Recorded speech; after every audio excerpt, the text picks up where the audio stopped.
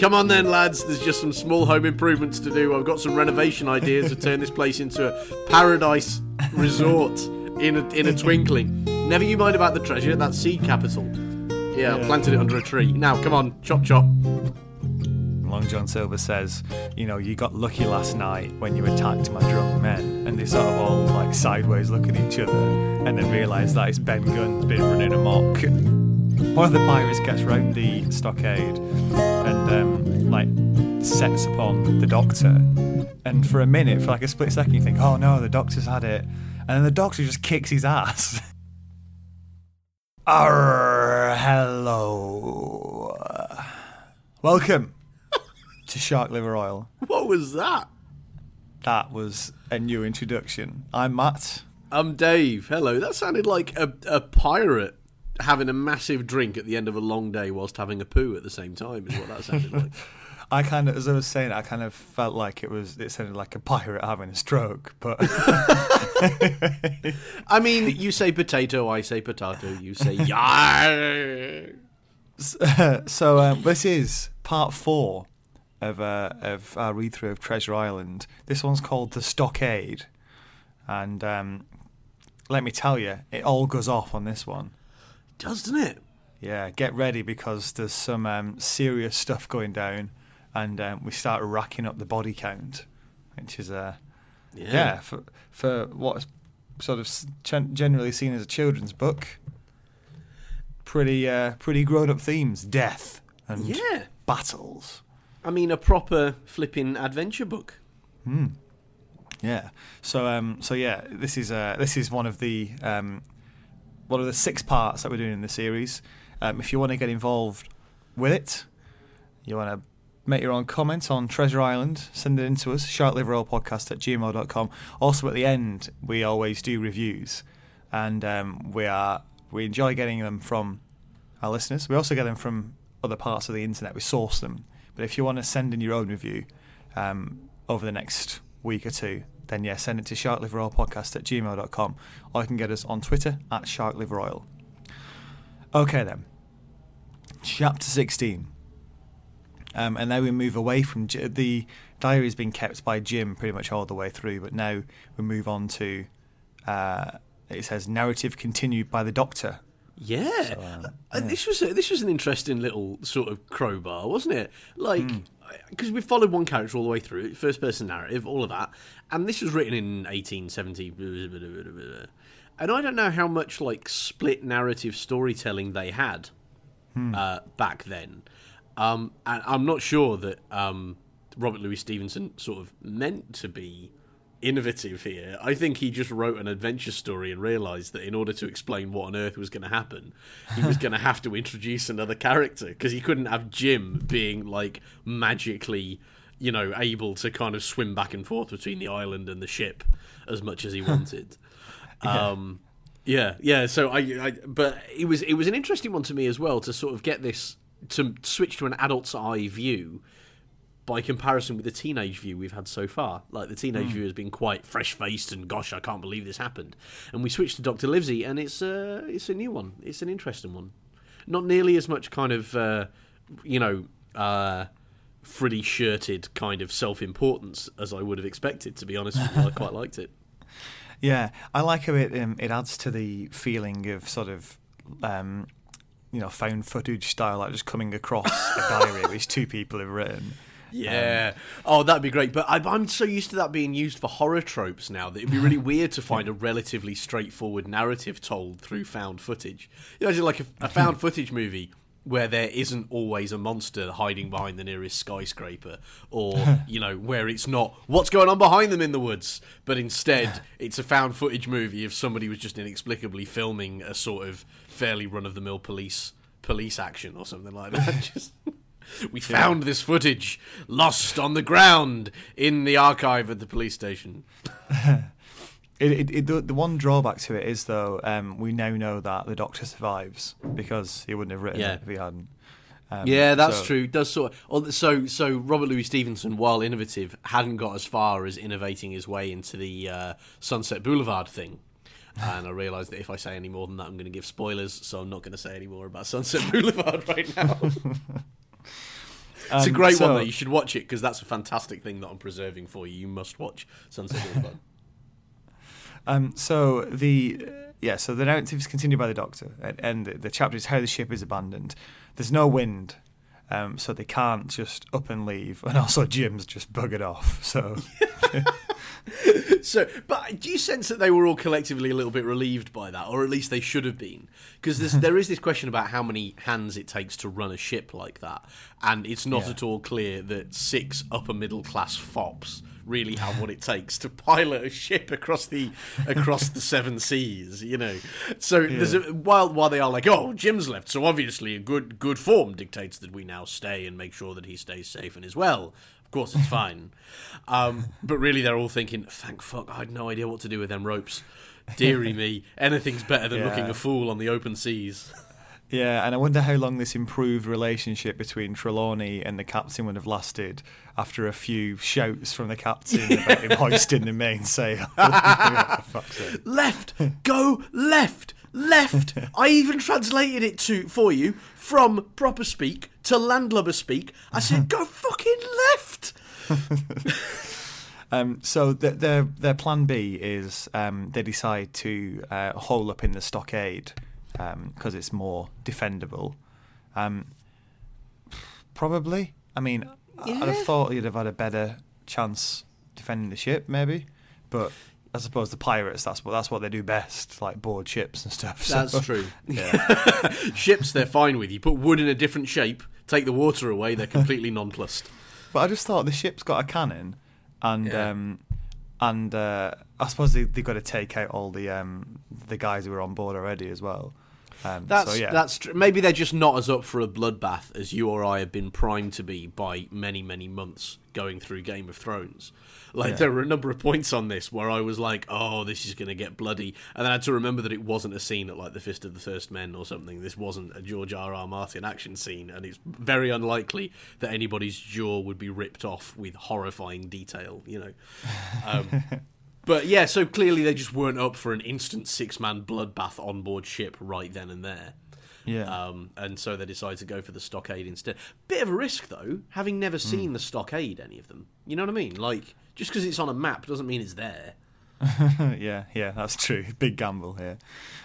So the Doctor and Hunter, one of the loyalists, row to shore with some supplies.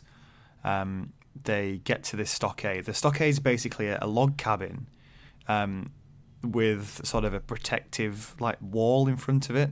Yeah. On one side. Yeah.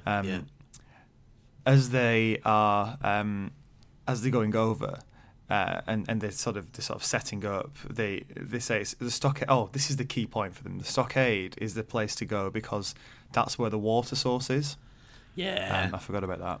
So incredibly they have smart. enough water on board. Yeah, really, quite a lot of infrastructural thinking has gone on in the kind of apparent taming of this desert island.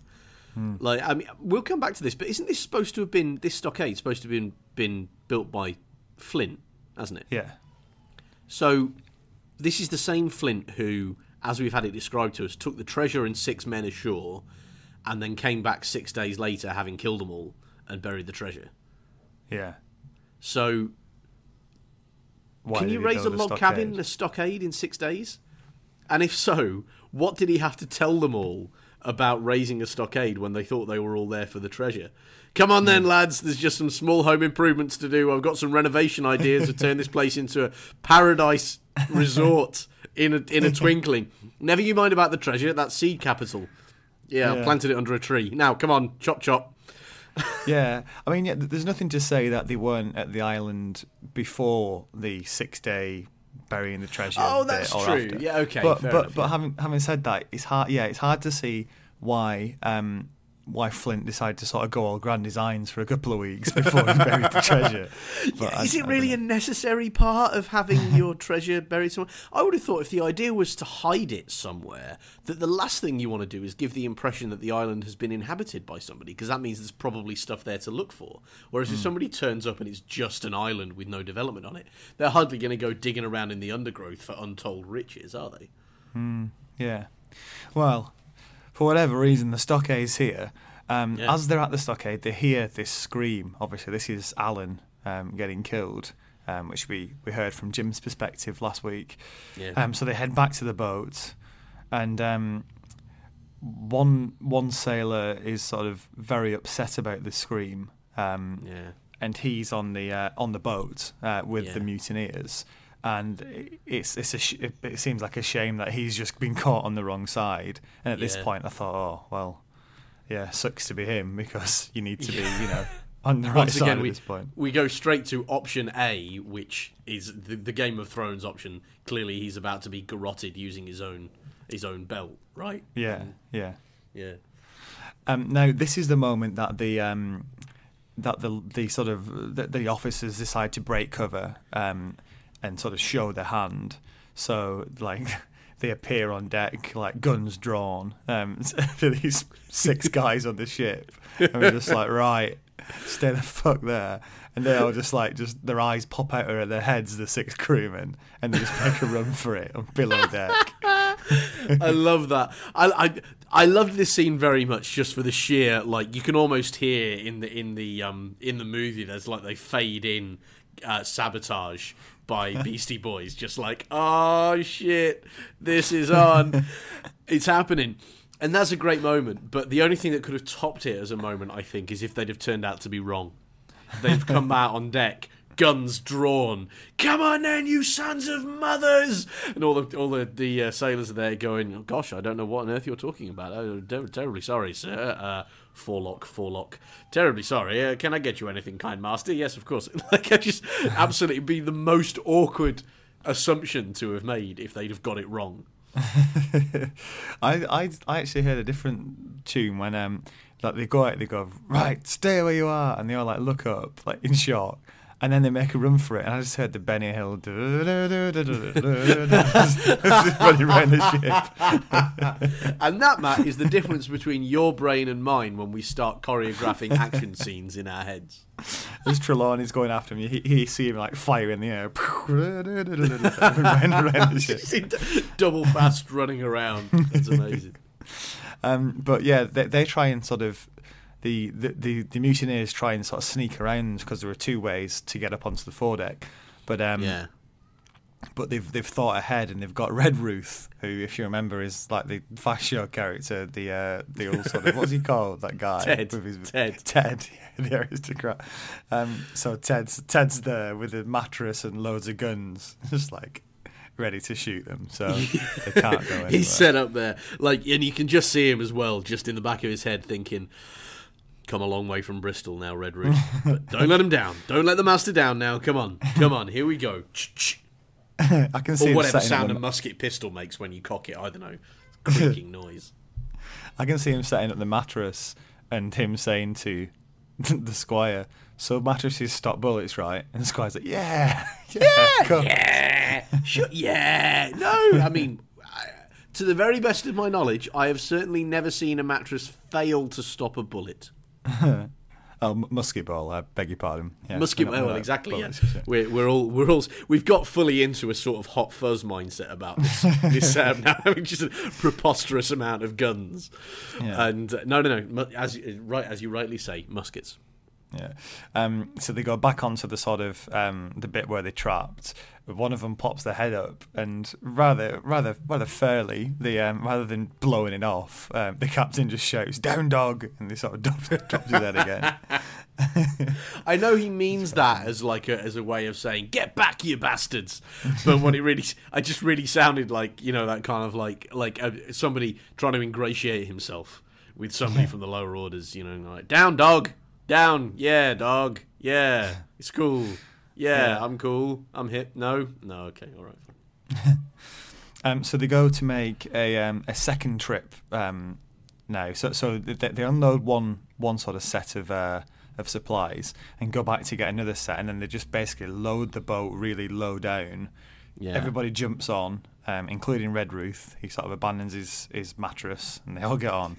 And as they're about to leave, the captain decides to try and turn the numbers a little bit more towards them. He shouts an offer. He shouts to this guy who was obviously not wanting to be a mutineer, and says, you got your last chance to jump on the boat and join us now. And this guy is called Abraham Gray.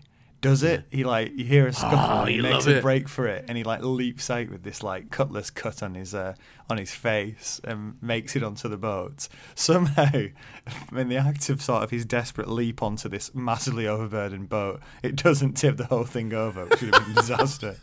But they all row away from the ship.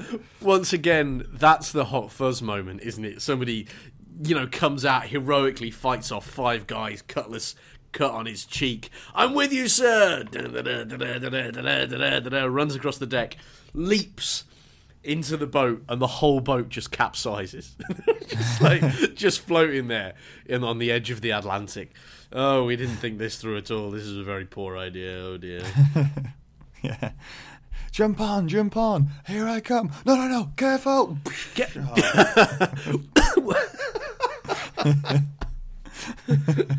I absolutely didn't think this through. So on chapter 17, the Jolly Boat's last trip. So as we say, it's this boat now, especially with the extra person on it, is massively overloaded. Pretty much the sides of it are almost level with the water. So I could really sort of picture this. And as they're slowly making the cumbersome progress towards the shore, the mutineers run out the gun on the ship, and so now it's the officer's turn to just look wide-eyed and go, oh shit. Yeah, I noticed that. The whole thing with this gun apparently being on board the ship, and nobody's thought of that, because they drop weapons. He says at one point, we dropped all these weapons over the side, right? Yeah. And then it turns out there's a cannon on deck that they didn't think to similarly disable. And I would have thought the difficult thing on board ship was keeping a cannon out of the water. Right? I suppose, yeah, you could just roll it into the water. Yeah, just pull the chocks out and let it... Anyway, sorry, carry on. Well, I don't know. I wouldn't imagine it would be as simple as pulling out a block, and because that'd be a pretty bad design, wouldn't it? Yeah. At any moment the cannon can just roll out into the sea. And why was it we lost this battle? Well, sir, as has happened on a now lamentably massive number of times, it was indeed the fact that somebody kicked the wedge out from the cannon and it fell into the sea. So they run the gun out. Israel Hands, who was was he the boatswain, or he's one of the sort of key members of the group. He was Flint's gunner, it turns out. So this Israel Hands was an old Flint pirate, even though he was recruited in a different way to the rest of them. Long John Silver didn't recommend him. So he's on the gun. This is time for Trelawney to shine, because apparently he's the best shot, and he's described as being cool as steel here as he takes aim. I mean, he misses him, but but he misses him in a way that looks really fucking cool. Yeah, and he hits another gunner. I feel like Trelawney here really gets him. He for the very first time in this entire book, Trelawney put some stuff in the favourable column on his behalf, because to this point I have thought of him as somewhere in between a sort of simpering, love-struck, utterly oblivious, completely unself-aware, loose-tongued moron. Basically everything that's gone wrong so far in the plot has happened because of Trelawney.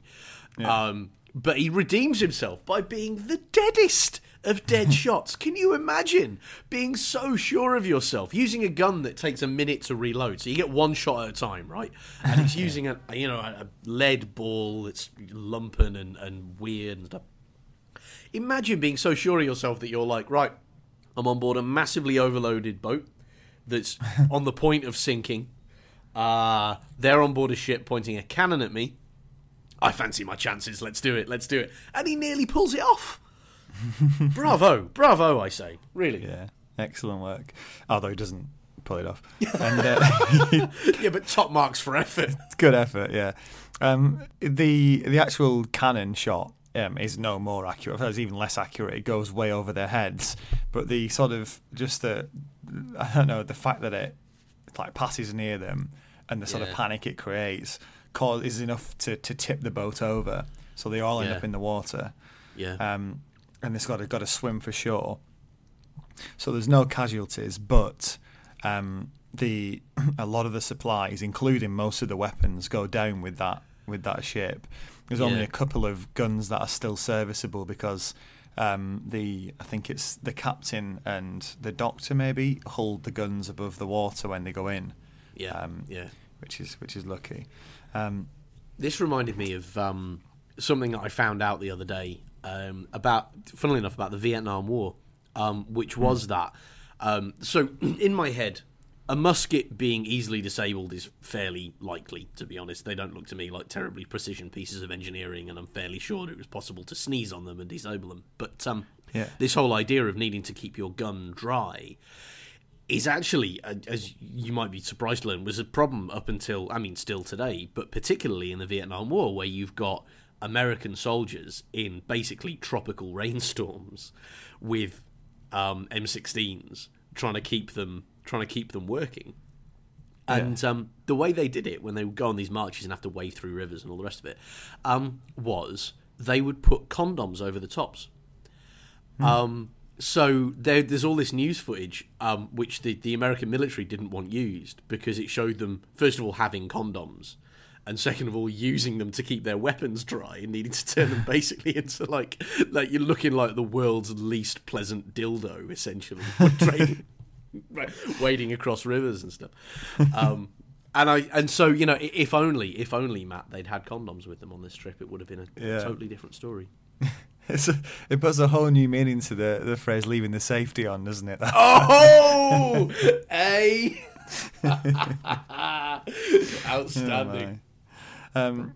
So they then race for the stockade because there are two guys up there defending it at the moment. The guy called Hunter, who went on the first trip, who's got a bit of a reputation of being quite tough, and a guy called Joyce, who is got a reputation as not being. But I think is he a butler or something? He's much better suited to those duties than fighting in a battle. Which sort of begs the question: what were you doing bringing him with you in the first place?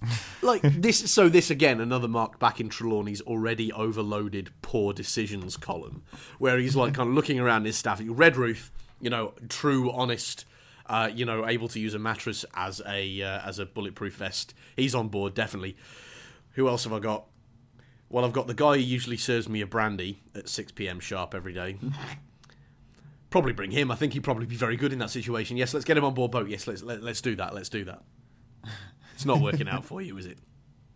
Yeah, Joyce is described as a pleasant, polite man for a valet and to brush one's clothes, but not entirely fitted for a man of war. His personality.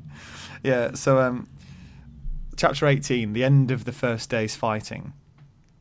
So Trelawney's given the captain's gun because he's the best shot, and he didn't think to keep his gun dry when they went in the water. Yeah, he's more of a flash player than a sort of an endurance man, isn't he? Yeah, they give Gray, the new guy, a cutlass, and he sort of swishes it through the air a couple of times in a way that shows he knows what he's doing, and everybody feels quite good that he's come on their side then. They get over to the stockade, and as they reach the stockade, 7 other mutineers arrive, sort of across a clearing to charge, and Trelawney fires a shot, and they just run off into the jungle again. Yeah, they're not really made for land fighting, are they? These mutineers, they will hide at the first opportunity. Yeah, so it appears. But then, as they're then making their way towards the stockade, there's a few shots ring out from the jungle, and Redruth goes down. Shot Ted. He's been shot. Oh, he should have kept the mattress. Oh, quite, yeah. So he's carried into the stockade, and when they get him in, he's obviously in a bad way. He's not going to survive. And Trelawney asks for forgiveness from Redruth for bringing him, and Redruth's like, "I'm not sure that's not sure that's right. I've always been the stupid one." It is as well. No, I tell you what I noticed about this though, because you're right. First of all, it is a Type A, again, Vietnam War death scene. I've been the stupid one. I've always been the stupid one. But it's also kind of awkward because he mentions the gap between him kind of like there's this sort of silence where he says, forgive me, and he says, well, there's nothing to forgive, but if that's what you need, then absolutely. And then instead of having him die immediately, it's just like we sat in silence for a while and then he died. Yeah. And there was just something a little bit really genuinely moving to me about that. Imagine your last moments and everybody sitting around you so English they've no idea what to say. Nobody. I mean, which is, I suppose, better than somebody attempting small talk. What are you going on your holidays this year? Well, heaven. Yeah. I was so in the headspace that this was Ted from the Fast Show that when the guy was asking for forgiveness, I at first read it as Redruth asking for forgiveness for having the temerity to die. And I was like, oh, that's quite a nice totally touch. True. Oh, sir, I'm terribly sorry, sir. Oh, how could I ever die in front of you? Oh. Yeah, but anyways, this is the other way around. So poor Redruth is the first casualty on our side, if you like. And then they have a moment to sort of assess their position, and the captain says that they're doing okay for ammunition, but the problem is going to be the food because a lot of the food went down with the last trip over the water. In terms of sort of the fighting, the mutineers have the numbers, but the officers have the weapons, although they've got fewer now since the boat overturned. So the sort of plan is they know that they're not going to. There's going to be someone coming looking for them if something goes wrong, but they're not going to come till the end of August. So they've got to hold out for ages. Because I think that's like a good month and a half away. Yeah, I thought that. I thought that was an interesting sort of. It's exactly the sort of mistake that you make when you're not in any sense experienced in doing a big project, and you just sort of look at it and kind of go, yeah. And if we're not back by the end of August, then it's fine. Not realizing that if shit got real, it would be way before the start of August. You need somebody to come out. Like if I was them, and I bet you if they make it back alive and they try and do this again, they'll be like, tell you what, we're going to leave. Give it a week. If we're not back within a week, and we definitely won't be, follow us. Come and find us, just on the off chance. We'll pay you either way. It must be so hard to judge that because, like you say, if you say give it a week, there could just be a delay with the storm, and then there's a rescue party on the way, and you're like, no, there's no problem. That's embarrassing. They all turn up, and you're like, kind of sorry, yeah, my bad. Got seasick. That was all it was. we've spent the entire time in France. Sorry. Yeah. Now, to make them all feel a bit better, the captain has sort of put up a makeshift flagpole and run up a Union Jack. Oh my Union word! Flag, as we said, yeah, to make them feel more cheery. Although I'm pretty sure that there was a Union flag there already. But anyway, he's run it up, and I love that. I love the way it says that he's brought it across as well. Like there's they get there and they pile out, and the doctor is like. The captain had some extremely bulky pockets out of which he pulled. I forget the entire list, but it's glorious. It's like, damn it, I may be on the other side of the world, but a gentleman is a gentleman. And he sort of, from one pocket he pulls out a Union flag, another pocket he pulls out 2 pounds of tobacco. It's like, where are your priorities, man? I understand that the need you have to, gather yourself under a flag. By the way, that's very interesting, the way that nobody questions whether or not this was a good thing to bring. Or a good thing to fly when it turns out essentially to be a fucking crosshairs on their encampment later on. And they're still like, strike my colours? No.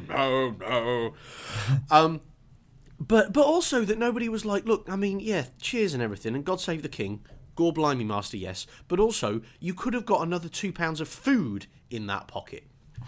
Or a flag. Yeah. Let's have flag buddies for lunch, shall that's we? pretty rich from everybody else who haven't loaded anything in their pockets to bring along. And also didn't like the captain hold the guns above their head when they went in the water, so they've lost the guns as well. I think they'd probably feel a bit cheeky criticising the captain for what he's brought. Might be right. Seeing he's at least brought something. I'm not saying he hasn't got grounds for a certain amount of indignation in return. But I still think there's a bit of a question could be asked.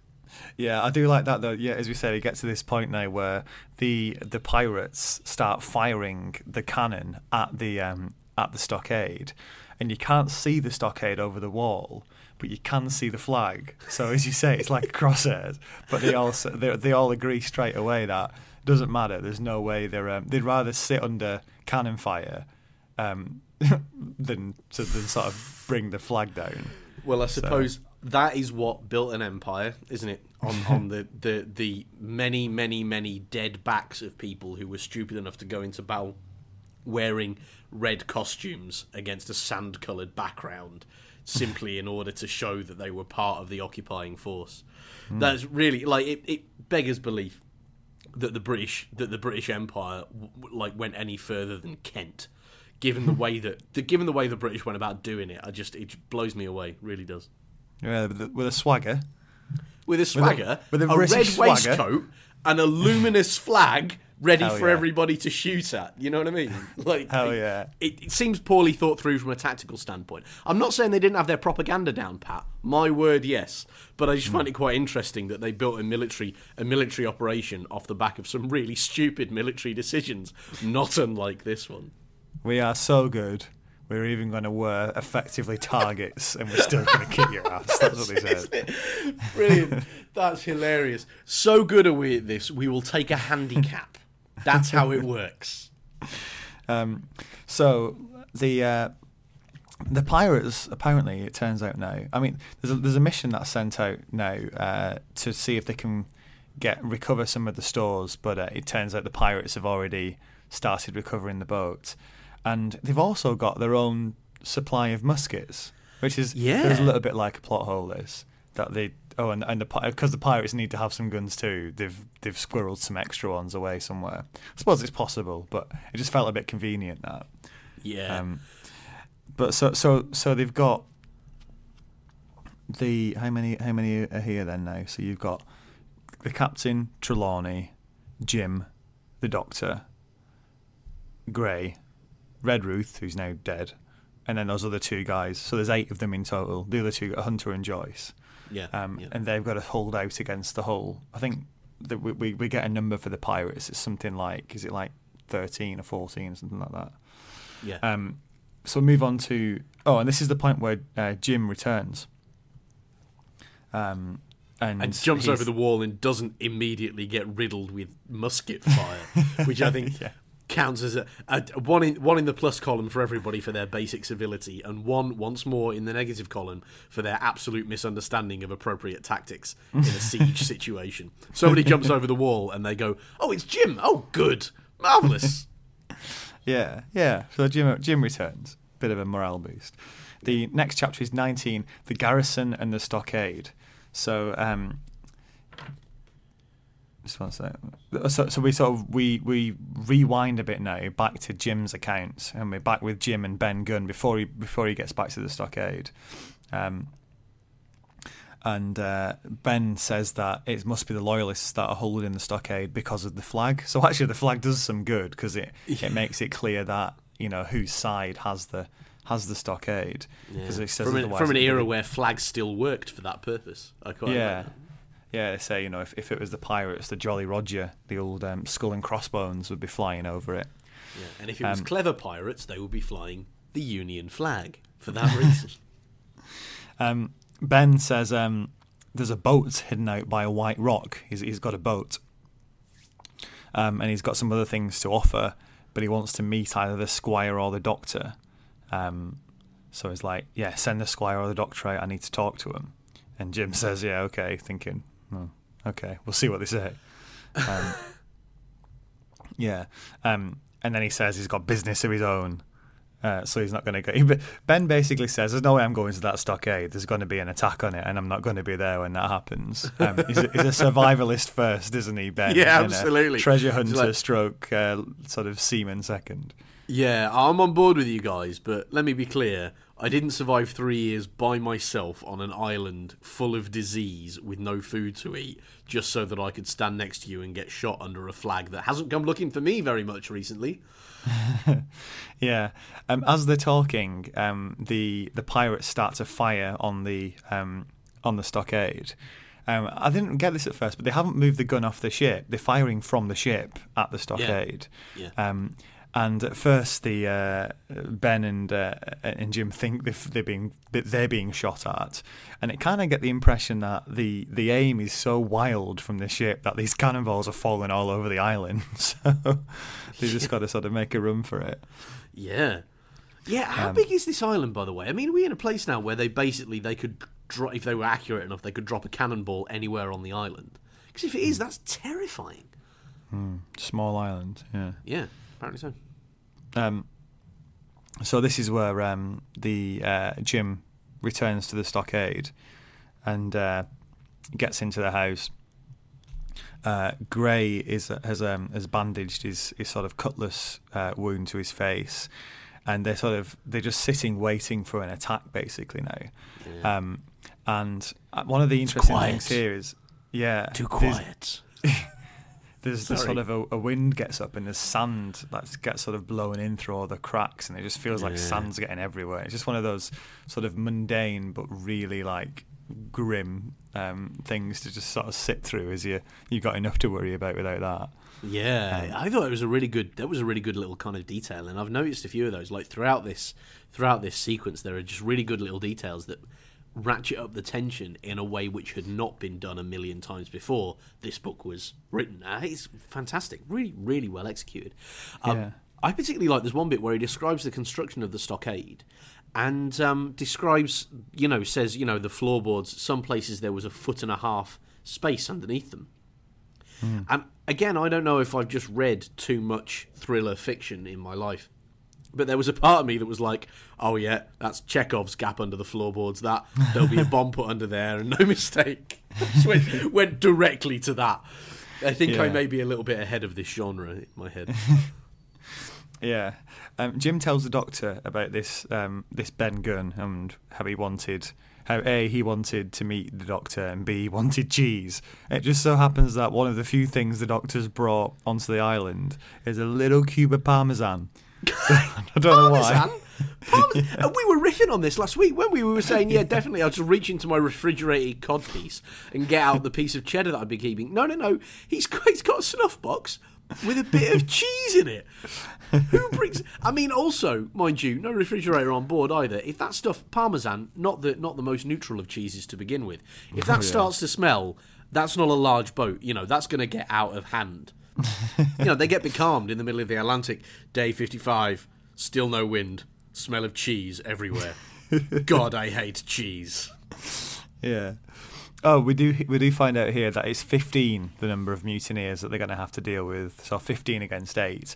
But the doctor says he's hoping that both rum and the climate will help thin those numbers out, because the pirates keep getting drunk, which is going to slow them down, obviously. Once again, one can imagine Silver in the camp going, if you get drunk, you're going to get killed. If you drink too much, you're far more likely not to get any treasure. And what are you after? We're after the treasure. So what are you not going to do? Get totally wankered. Very good. 20 minutes later, everyone's pissed. Everyone's hammered. Everyone's like, oh, that was some very good decision making there collectively. We've all really got our heads around the material there. Should we have a drink to celebrate? Yeah! Clunk. The other thing is that they've decided to set up camp in a marshy area, and the doctor says that's going to mean they start getting sick soon. So that should help us. We've just got to sort of hold out for long enough, I suppose. They managed to catch a little bit of sleep. And then Silver arrives, carrying a flag of truce. Long John Silver. He wants to talk. He wants to talk. Charmingly, I'll bet, with a face like a ham. Chapter 20, Silver's Embassy. He's describing himself as Captain Silver now, He says he's, I like how he like tries to put a spin on it, like a politician. He's like, I was elected after the desertion of Captain Smollett. I love that so much. As if he's like, this is definitely going to stand up in court. This right here, yes. This is my argument. You're the one in the wrong. Yeah, and he basically says, can I come in for a chat? Can you promise that I'll be allowed to leave? He basically says, I think you'll give me a minute to make a run for it before you try and shoot me. And the captain just about gives him that assurance. So yeah. I like that the captain doesn't say, oh yes, very good, my man, yes, you've got us over a barrel and no mistake. He says, come in, if you trust me, I won't kill you, but I'm not giving you any more than that. Like, he doesn't enter into Silver's kind of we're all mates here kind of thing. Yeah. Because he does love a bit of spin, Silver, doesn't he? He loves making it seem like he's always in the right. And Smollett's having none of it, and I love that. Smollett's just like, no, you're a mangy dog, and I have to talk to you. So, come in. Yeah. Although Long John Silver responds to that as if Smollett's gone, absolutely good sir, all above board here, because he's like, well, I take you as your words. It's basically Long John Silver going, we're we can settle this like gentlemen, you and I, and the response from Smollett going, you're a fucking low down dog, you can come in here and I'm probably not going to shoot you, but no very promises. Ground you walk on is putrefied by your presence. And then Long John Silver replies, thank you for the reply, and now we understand each other, that we're both upstanding gentlemen and in our car. Now that we understand each other, that I'm in the right, let's do it. When they actually get down to negotiating, Long John Silver says, you got lucky last night when you attacked my drunk men, and they sort of all sideways look at each other and then realise that it's Ben Gunn's been running amok and has killed someone over there. That's amazing. It's all like, yes, we attacked when you were drunk. Yes, guerrilla warfare, that was our approach. Certainly, in our red tunics. Silver's offer, he basically says, you got to give me the map to find the treasure, and if you do that, we'll let you live. We'll either take you away from the island and sort of drop you off at a port, which, come on, I don't know who's believing that. Or right. we won't attack you, we'll leave you in the stockade, and we'll send someone to get you once we leave. Again, which I don't know. I don't know how Long John Silver thinks that either of these options are going to be remotely believable to these hard-bitten, sort of suspicious officers. I would have expected better from them, to be honest. I would have expected him to try and come up with a lie, like a really appealing lie that he wasn't going to follow through on, instead of being basically upfront about the fact that, well, I'm either going to strand you or tip you overboard. He doesn't even say we'll drop you off in a port, though. He doesn't even lie that much. He says, we'll leave you on some safe shore, meaning we'll probably leave you on an island even less well populated than this one. Yeah. I love the captain's response. Silver finishes talking, the captain sort of looks at him, taps out his pipe, he's like, is that all? And Silver's like, yeah. And then he gives his counter offer, which is basically, I put you in irons now, or I kill you later. And that's like, there will be no deal here. But I love that it's a really badass way that he responds. Yeah, it's great, isn't it? Long John Silver then is all angry that they're not going to come to an agreement, asks for someone to help him up, and no one will, because he can't get off the ground on his own with his leg the way it is. And it just was a bit of an echo of Pew here, where it's there are these people that he's treated really badly, i.e. he's mutinied, and now he's asking them to help him get up, and no one's helping him, and he's really pissed off. He's like, come on, at least help me get up, you bastards. That was, I mean, although there's no way, is there really, of being being polite in that situation. And I don't really know what Long John Silver's end game was. I mean, he's displayed some fairly impressive dexterity to this point, isn't he? He's managed just to get up and over the stockade, lest we forget, as a one-legged man by himself. Throws his crutch over and hauls himself up and gets up the sandy slope, which I think was a comedy sketch waiting to happen while you watch this guy try and stump up this sandy slope by himself. Yeah. But Yeah, but then at that point, sort of, what are you expecting? You basically come in and said, I'm in control, and if you don't do what I tell you to do, then I will maroon you or throw you overboard. They're hardly going to be like, yeah, let me be really helpful to you now. Yeah. Yeah, and as he's sort of crawling away and sort of climbing up over the what is it, the palisade, they all start laughing at him, and yeah, that's I kind of felt a bit bad for him then. I was like, oh, you can't just laugh at the guy though. He's disabled. It's a bit much, but I suppose limited sympathy for Long John Silver, who's led the mutiny and got them in this mess in the first it's place. an interesting one, isn't it? It's like kind of so absolutely, somebody who's experiencing an impairment, definitely deserves kind of sympathy and help. But if that person has just threatened you with death, is it harsh to not help them? I think it's definitely harsh to laugh. I think we can clearly say in all circumstances that was not a gentlemanly move on their part. We now move on to chapter 21, the attack. So it's going down. Oh, it's getting real, Matt. Hang on a minute. I just need to get my action scene galoshes on. There we go. Yeah. Let's make it happen. Get your red trousers on, because it's it's time for the attack. Everyone, I like this. Just before the attack, during the discussions and the parley, it turns out everyone except Grey have left the posts to watch what's going on, and the captain turns around and sees them all, and he's just absolutely furious. He's like, "What are you doing? You're supposed to be keeping a watch." It's pretty weak. This is a response. I love how shamelessly Jim says he's done it as well. It's like, they told me to go and sit in my position and keep watch. Immediately I left my post because it was too interesting elsewhere. Yeah. So they set up preparing for the attack. They get rid of the fire because they don't want any smoke going in their eyes.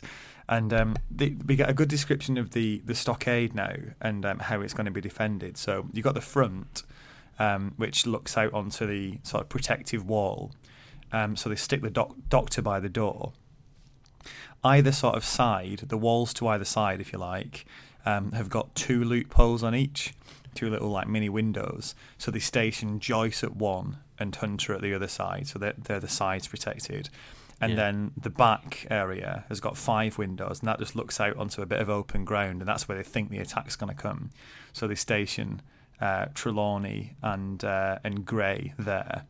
And basically, Jim and the captain are going to be reloading and sort of going between the defenders and helping them out. That's the idea. To their credit, they do get Jim off the front line as quickly as possible when he's displayed his total uselessness as a defensive emplacement. They're like, and Jim, you do the reloading, yeah?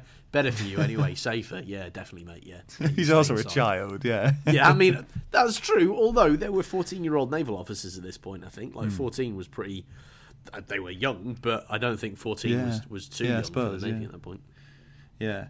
Joyce says that they wait him, and then the silence is broken as Joyce says, "If I see someone, can I shoot?" And the captain's like, "Hell yeah, you can shoot. Go for it." So Joyce takes a shot, and then there's gunfire from all around as the pirates return fire. And then silence descends, and there's everyone's okay. And then the attack comes from the north as a lot of pirates sort of climb over the north, so it's the bit with the open ground. 2 get shot, and 1 makes a run for it, and 4 more come on. They very very quickly turns from the defenders having the upper hand to the attackers, where one of them reaches in to the sort of through one of the windows and smacks Hunter in the face with his own rifle, and he goes down, KO. Yeah. And then the pirates run round the house. One of the pirates gets round the stockade and sets upon the doctor, and for a minute, for a split second, you think, oh no, the doctor's had it, and then the doctor just kicks his ass. I tell you what, training as a doctor 200 years ago, it was different, Matt. It was a different time. different skills were available at hand. Apparently, you also learned the rudiments of hand-to-hand combat. Love it. Well, I think the Doctor's also been in the army, because the captain, when he's bawling out everybody at the start of this chapter, says, "I expected better reviews for the Doctor because you served in this you say you served in this regiment or something like that, or at this battle." So yeah, the Doctor kicks the guy's ass. Jim Anderson, the boatswain, or is the sort of like whenever you see these attacks in films, there's one sort of attacker who you kind of recognise, like the more dangerous one. He's the attacker that gets named. He goes for Jim, and Jim sort of dives out of the way and just dodges this cutlass slash before Gray comes up behind him and kills Jim Anderson. Yeah. There's all sorts else going on. There's shots being fired through the loopholes. The Doctor kills the guy who comes after him. There's one more that runs away, and they sort of, I think Gray and Jim run after him, and sort of chase him off, and then return to the stockade. But it's only when they return to the stockade that they realise just how big a toll it's taken on the group here. So Hunter's obviously out cold and looks in a really bad way. Joyce is dead. Joyce, Joyce. You'll never brush another waistcoat. Yeah, the waistcoat brushing butler who took the first shot. He's got one right between the eyes, so he's finished. Yeah. And the captain's been wounded as well. He's taken a couple of musket balls. So it's they tally it up and they think now that they're basically 4 against 9, and a little footnote says it's actually 4 against 8 because one of the guy they shot on the boat by the cannon ages ago, he's now died. I love the realism of that as well as a little footnote, as if it's really is historical. We didn't know this till later, but actually there were only 8. Yeah. But that's where we end this part, and it's it's a great sort of exciting battle, and then at the end of it, you're left thinking, well, both sides have taken really big losses here, and I suppose that there's not as much of a difference in numbers anymore, but some of the key people on the officers' side are now either injured or dead. Yeah, the captain's a big loss. I'm sad that Joyce has gone, but at the same time, it's hard to describe him as really the tactical linchpin of the whole situation, is it? Yeah. And it remains to be seen what's going to become of the captain and Hunter, who are both injured. But that'd be for another time. Yeah.